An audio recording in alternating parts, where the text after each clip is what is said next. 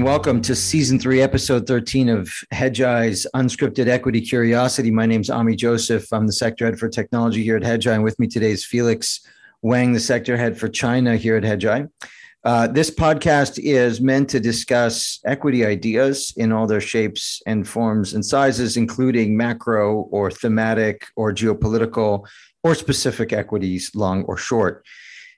And today, Felix and I are going to kick a few questions we have, update questions we have for each other that are lead out of each other's sectors and into our own sectors. So I have questions for Felix that are about his sector that can help me think about mine and vice versa. And we're going to turn the mic first over to Felix for his questions, and we'll go from there. Great. Thanks, Ami. It's always wonderful to be on and to exchange ideas with you and also Andrew in our podcast. So I had a couple of questions for your space since you're the semiconductor guru. There's been a lot of headlines on these, export controls that's coming out of the US and China on pretty much a weekly basis now. The latest being some rare earth metals that could be potentially restricted. What are you hearing from maybe some of the semis that you cover? How are they responding to these back and forth, tit for tat, if you will, export controls regarding anything that could be related to the chips space? I mean, is there also a way around these restrictions? So that's kind of my first question. Yeah, first of all, I think that we've been talking about this economic war between these two countries, and it just seems to have no end in sight. Like, it just keeps rising and rising. And it's positive for some equities. It's negative for global growth of trade, but it's probably positive to some degree for example, for semiconductors overall, I would say, even though in this case, there's going to be a shortage or potentially tightness for some parts of semiconductor. Overall, the fact that Chinese components and Chinese semiconductor industry are being excluded from entering the global supply chain is positive for overall semiconductors. I mean, just for example, if you look at the fact that I think it was the back half of 2021, Apple was using XMT, which is a Chinese-based NAND manufacturer, and XMT is not a leading-edge manufacturer, and they don't have leading-edge cost structure, and they can't keep up yet with the leaders. But still, the fact that it was the first time ever that a Chinese supplier qualified to ship into Apple iPhone for NAND flash just shows that we're arriving at the beginning of a potentially very interesting period where Chinese supply could go mainstream. And I think that's been part of the short on Wolfspeed, for example, is the rise of Chinese suppliers. I think in the case of germanium and gallium, they're not mainstream flavors for semiconductor. They're important. Gallium arsenide and germanium are both flavors that appear a lot in radio frequency components. So it's not something that the world could just get by without. But it's not like a restriction on CMOS wafers or something like that. So it's one of the things that potentially the other countries who produce germanium, for example, Canada, Finland, Russia, the United States, I guess not Russia in this case, but Canada, Finland, the United States could increase their relative shipment in this area to offset that. But there's no doubt that China is doing this. And by the way, it's worse than gallium because the top producer is China, the second is Russia, the third is Ukraine. So you have to go look to Japan and Korea really for stable supply, and they are the minority suppliers. So it's not an easy setup, and it's going to create some tightness and pressure. And no doubt China is doing this specifically for that reason. But it just seems, I guess, the broader context is this sort of this conflict is just going to continue to escalate between these two. Yeah, I'm kind of feeling the same way. At least, I mean, at first I thought it was mostly rhetoric, but now it seems like there's actual action being done here between the two parties. Obviously, how I feel about the issue is more regarding, collaboration is always better than competition. But as long as one party does something to the other party is probably going to try to fight back in some respect with these export controls. But that's really helpful on me. Yeah, I mean, my main point is that even though like an announcement like this will potentially create revenue hurdles for a specific company or restrictions for a certain company that then have to be factored into estimates, so that's negative. The broader move is keeping China out of shipping semiconductors into the world is positive for oligopolistic pricing and oligopolistic Western competition model and mature period of growth where growth decelerates, but operating margins are healthy. And so it's probably good for multiples because people will extend the duration of this kind of earnings period and push out further the potential volatility that could come from China entering semiconductors whole hog with excess supply built from national concerns, meaning nationally financed with a better or lower ROI hurdle for those finances because they're government finances, just the same way that Taiwan entered the industry and Korea before that and Japan before that and the United States before that. So I think there's I think it's probably good for multiples, even if you have to sort of like start to remove some things from estimates along the way due to shipment limitations that are related to this trade war.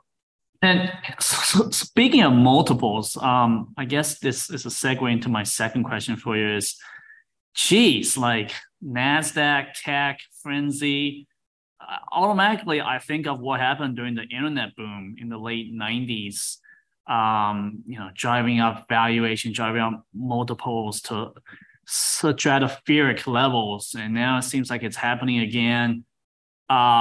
Wondering, what your thoughts on potential comparisons with the dot-com boom and then the dot-com bust after it, particularly with regard to, ridiculous valuation, extreme sentiment in some sectors in your area. Hi, Robert McGroarty here, Director of Subscriber Development at Hedgeye. Hope you're enjoying our podcast. Start generating alpha with our suite of Sector Pro investing research products. Dive deep into retail, industrials, technology, and everything in between with exclusive access to the sharpest analysts and actionable ideas on Wall Street. Go to hedgeye.com/research to subscribe. Enjoy the rest of this episode. Yeah, it's a good question. I think that if this is, if we are 1999 right now and entering like an AI boom, I would say multiples ain't seen nothing yet. Like from May of 99 to like 1 year later, the NASDAQ went up like, I don't know, something like 75%. And I promise earnings did not go up 75%. So, so I would say that there are things that remind me of the two events. Like, for example, like if I'm looking at a company like Salesforce, for example, who has, like, I would say one new product called the Data Lake. And their data lake offering, I guess I'm not an expert yet, but it seems to be, I'm going to be overly crude here and just basically say that it's taking customers' data and reselling it back to them, even though that's kind of already their business model because it's a large database or it's like kind of like Excel that is customizable, hanging in the cloud that you can access, that can be shared with your teammates. So it's kind of like a very crude, basic app at its core, at least the Sales Cloud is. And so offering a data lake on the side, I don't know if that's going to be successful. And my point is that in the last decade, more and more of what Salesforce has been able to sell has been from acquisitions, right? They acquire something and the sales force is trained quickly on what are the key things that clients need from that newly acquired asset. And they go around to every account and they offer those key crucial things for free. The accounts sort of standardize on it, get used to it. It's part of the Salesforce package. And then within 2 years, they're paying for it through the nose. And so it's also why, by the way, Salesforce can never like sell down its pieces, its assets, because it's every good part of every acquisition is written into every license agreement at every major company customer. So it's not anyway. But the point about this is where I'm going with this. Sorry, is that you're looking at that and you're trying to figure out like, should I go long Salesforce or short Salesforce? And you see the basics. You see that they are turning humans into a buyback, meaning they're cutting headcount and increasing buyback. So, I mean, that's a horrible way to say it, but it's just true. So maybe that's a catalyst on the positive side. I mean, I want to barf, but yes. And then you want to think about the growth side, and they're investing in AI in order to renovate and refurbish and refresh their products. And the question is, like, as a bear like me, you'd have to really think. I mean, I'm not officially a bear. We haven't like published, rating on Salesforce, just to be clear. But I think I've spoken on the morning call about them before, and I'm not like the most positive person on it. But to be clear, like they've taken away all acquisitions from this thing, and this data lake thing, is flip a coin. I don't think so. I don't think it's going to be amazing, but I probably have more work to do there. But you have to, as a potential bear, you have to wonder, like, could AI actually lead to like a big product upsell there? Like, could that add $1 billion of organic revenue growth in the coming quarters? Like, is there really something there that clients are going to pay for? And you can't just automatically say, no, my gut says no, but like you have to do the work. And so it's like that moment where companies adding internet, in the late 90s were considered like adding it's a book company, it's a bookstore company, and they just added a .com. How much does that change the valuation? It did, because people were like, wow, they have this whole new channel that they can sell into. And the channel has everything we know about it, right? Everything we know about the internet having high incremental margins. And so there was this like rush of companies sort of building out. And I remember a Fidelity portfolio manager. I didn't work at Fidelity back then. I did later on, but I heard the lore when I worked at Fidelity. They were portfolio managers walking around being like, I like to sprinkle internet into my, or technology or .com into my portfolio. Meaning that's kind of like saying like, I have no freaking clue. I'm going to throw some darts though, because I'm going to have some high multiple nosebleed stocks that are going to go up every day for no freaking reason other than they went up yesterday, and momentum loves momentum. And that's kind of it's not, we don't really have that today with AI, right?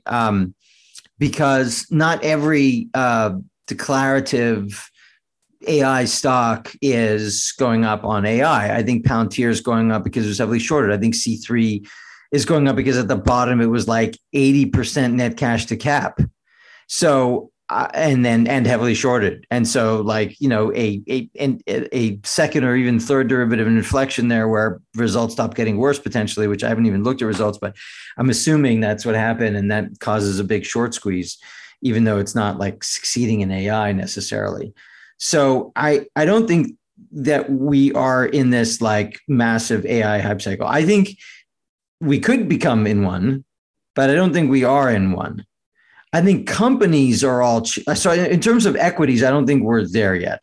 I think companies are chasing the AI reality and throwing a lot of money at this. And I don't know where that goes. Like, does that lead, like, are we going to start seeing like companies like Salesforce, for example, having success in AI? And then suddenly like the equity is going to go kaboom upward.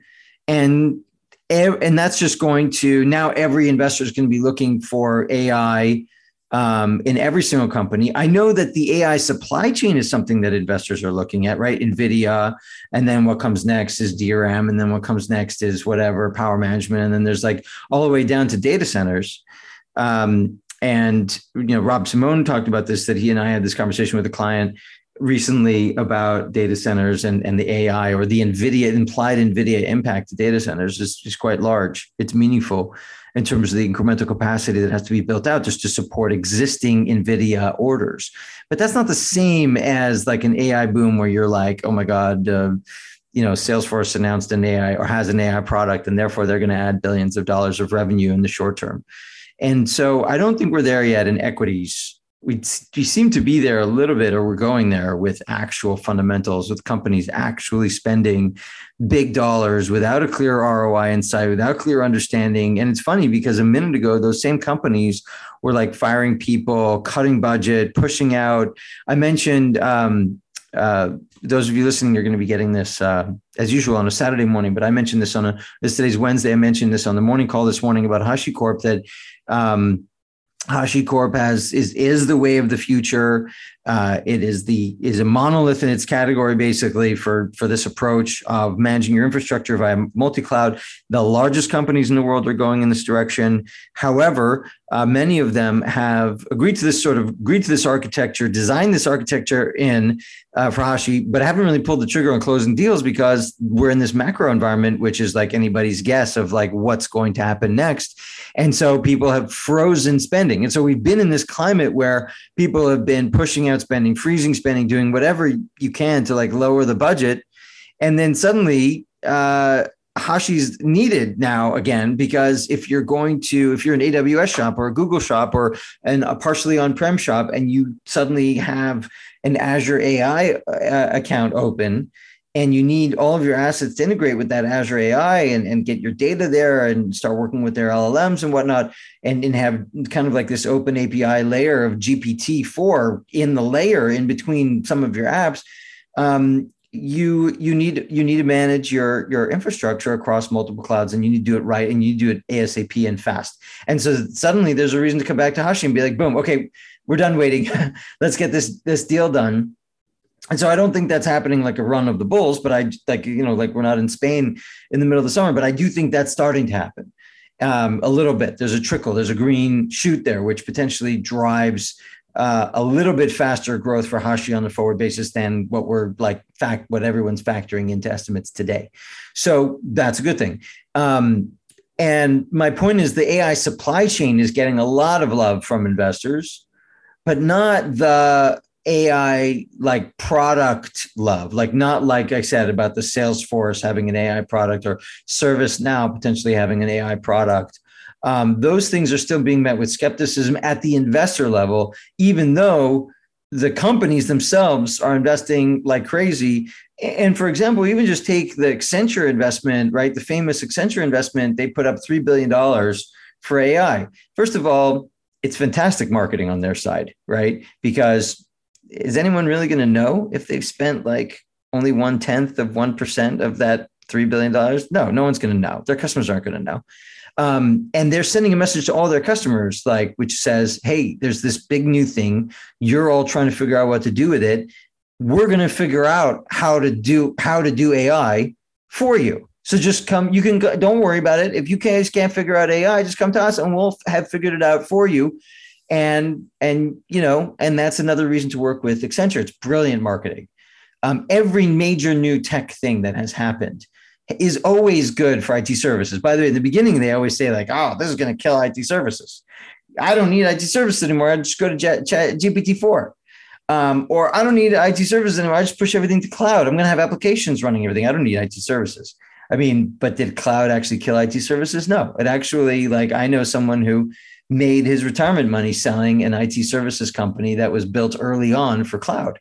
And it was called, cloud, whatever. I don't even want to say, because I don't want to give the person's identity away, but he sold that company to a larger IT services company who was late for cloud and saw that this business was already strong and up and had many consultants and was trained and had lots of customers and momentum and growth. And they were bought for a big number. He, retired off of that.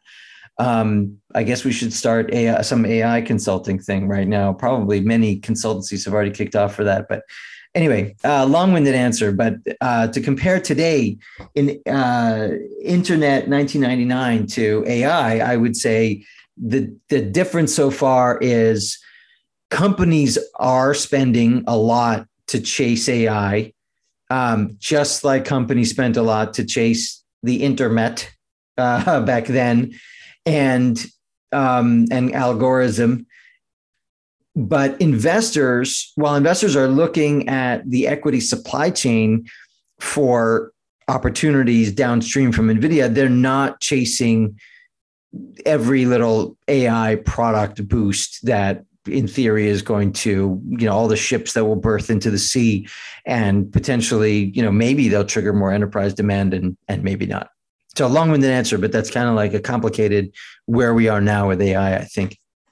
That's fantastic. Phenomenal color there, Ami. I'm actually looking into some AI companies as well and trying to figure out the winners and losers, particularly the smaller guys.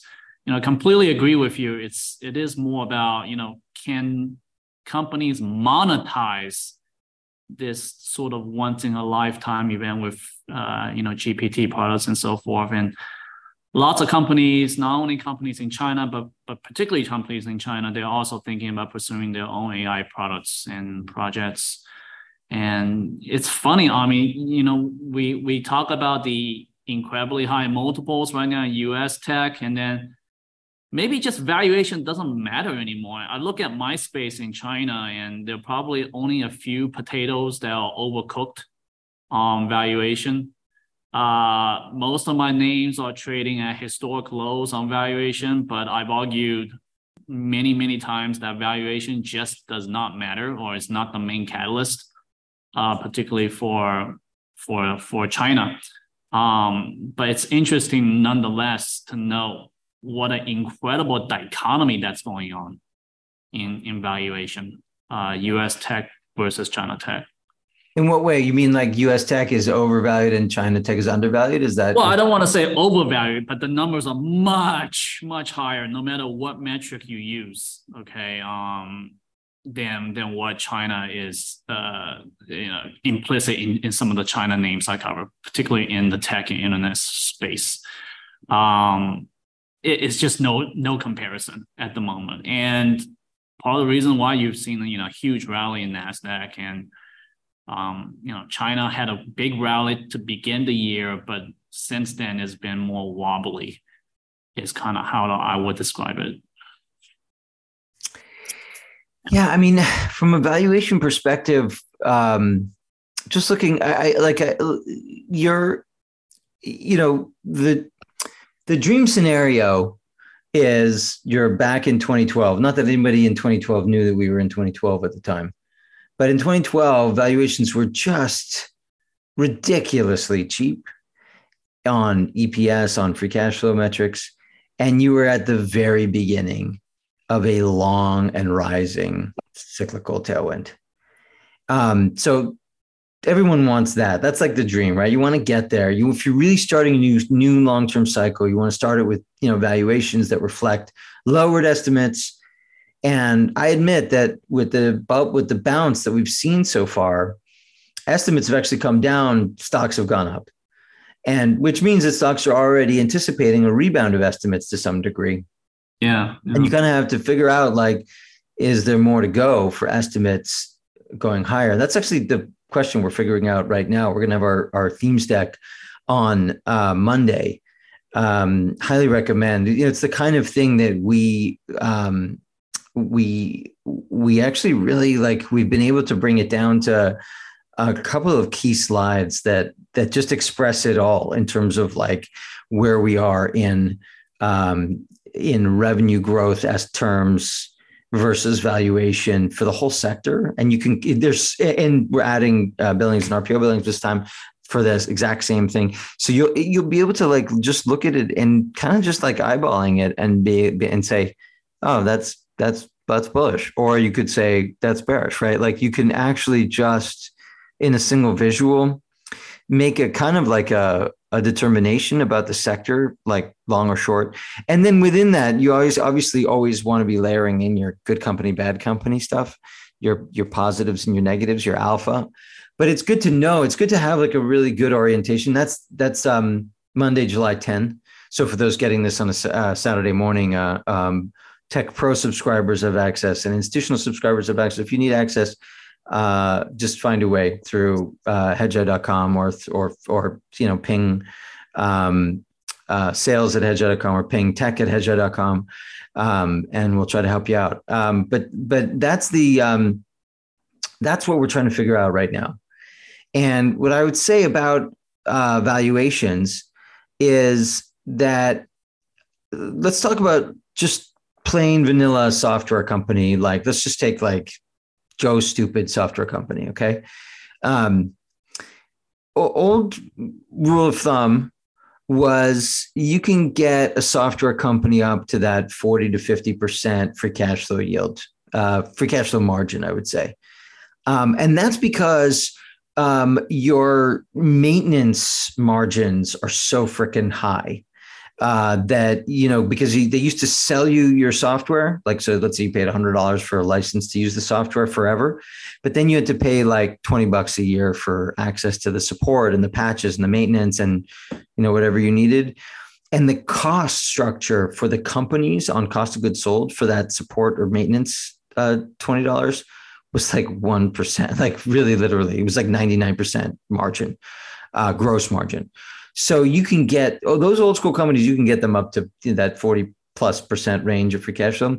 The cloud companies, it's to be TBD, because the cloud companies, you're actually hosting the usage of your clients, and that costs money. So it depends how elegantly your software is written. If your software is written really in like light and creatively and cheap, it means that it's going to use less CPU, less memory, less storage on the underlying cloud. And so you could have higher margins. If it's old and it's written poorly, you're going to have lower cloud margins there. So call it like something like, it could be like 65 to 85% gross margins, depending on, kind of like ahead of the pack, behind the pack in that zone. So your free cash flow margins are going to be lower. They're going to be more like that 25 to 45% range, I guess 45, but maybe at the max. But if you look at valuation and you say, okay, well, take a company trading at 5 times sales, right? So, and if you can get that company to call it, I said 25, to call it 35% free cash flow margins, then that company is trading at 14 times free cash flow. That's below market, right? So 5 times free cash flow, that's below market. And that's assuming like a market, like that's below market in software, which is over 20. And that's also like, but just below S&P. And that's assuming S&P level growth. So let's say, I don't know, 2-3 times GDP. And so anytime you have software companies trading at 5 times, you kind of have to take it seriously, because you're like, well, this thing has 25, 30, 40% growth ahead. I mean, for 5 times revenue, Jesus, like, you're going to make money hand over fist with that entry point. So today, if I look at like for 20% revenue growth on a forward basis is going to cost you something like 8 times sales today for 20% growth. So it's not like super cheap. It's not like saying 5 times, which it was, or 5.5 times, so kind of at the bottom, 8 times a little pricier, but it's still not like ridiculously priced.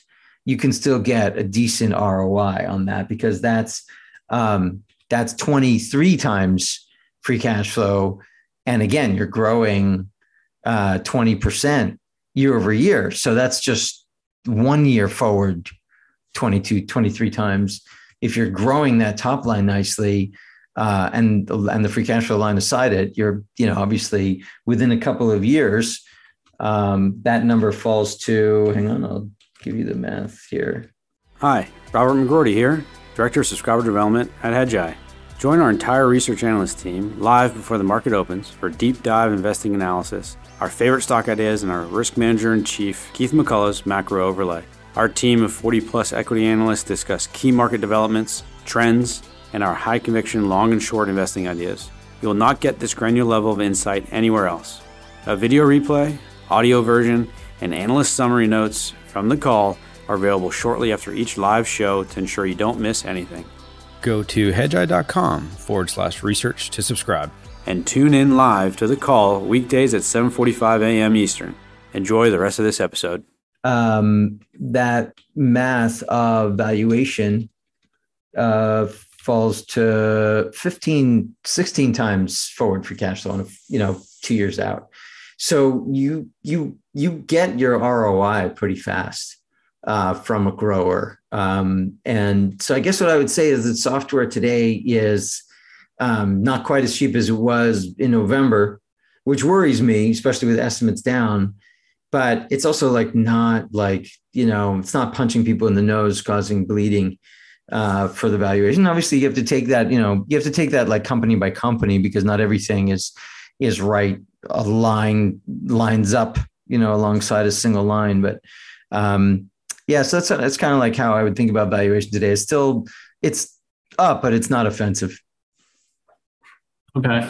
Yeah. I mean, on the sort of topic of cloud, at least in my world, the one entity that always gets a lot of attention is Ali Cloud. It's interesting. You're giving scenarios on me of if a XYZ grows certain percent, could be a reasonable EV over sales or free cash flow multiple on that kind of business. Well, what if you have an entity that doesn't grow anymore? Right. And then the analysts out there are thinking, wow, Ali Cloud, it should be like AWS equivalent. We should put a huge multiple on the EV to sales. No, you can't do that anymore because you have different growth profiles. So that's kind of my argument against Alibaba, particularly with the Ali Cloud valuation component of it. It's interesting because, other people are definitely putting, 5, 8, 10, even double digit multiples for this business where they've clearly shown enormous deceleration. So what I will argue on that perspective is the market got it right, or is getting it right. And there's a reason why, Alibaba is trading where it is. I just wanted to mention that one example because, as you talk about cloud, everybody always gets excited about putting pretty steep sales multiple as long as the growth is there. Remember like the Ali Cloud is infrastructure as a service. So they have to, it's not just about the free cash, like there, I would say it's not just about operating margin, let's say. You have a serious amount of CapEx required to provide the scale of service that is required to be a top tier cloud provider and to win workloads over time and keep them. So your margin considerations are different. And then I would also say that on although those businesses, if you can create a cloud and infrastructure service layer and win real clients on top who are using sticky long-term services on top of your base layer, that's today, I would say it's bedrock technology. Like it's a good place to be, good long-term position, and still not done with the penetration curve. If it's a loser, if it doesn't have if they're not winning customers, if they're not winning new business, then it's a tough place to be, because to catch up, you still have to spend the CapEx. You can't, if you're not growing and you're either shutting down that business, or you got to go spend the CapEx on top of the fact that you're not growing in order to get back ahead of it. So it's a tough place. And what I would say about the no growth side, in SaaS, not in infrastructure as a service, because the CapEx front that I mentioned, but in SaaS, even those companies that stop growing, they become really interesting to the private equity group, because as you can imagine, if the company has a clean balance sheet and is generating 30 to 40% or something, or is on their way towards generating, 40% free cash flow margins, you can lever up 40% free cash flow margins and spend that on the leverage you spend on acquisitions, and that fuels some of the growth and such. And so, you get your multiple, as long as you keep your margins, you get your multiple return there for private equity guys. It's more like financial engineering rather than like real company building. But again, the cash flow perspectives in software attract a lot of vultures and bottom feeders and such, because it's attractive. Yeah, I mean, I think AliCloud actually does a little bit more than IaaS. But I mean, I agree with you. It is a different type of margin profile than your sector. But my point on AliCloud is just like there's competition internationally, and there's much more competition domestically, and that involves a lot of the state-owned entities. But we'll see. I mean, I'm still looking for something that if you look at what I like in my space, I love growth. I really love growth, and it's hard to find those companies right now in a difficult sort of choppy, wobbly environment in China. But there's still great companies out there that can deliver outperformance on the growth side, and I think investors should give them more than a benefit of the doubt there in terms of trying to control losses as well as grow, which is a very difficult combination, as you know.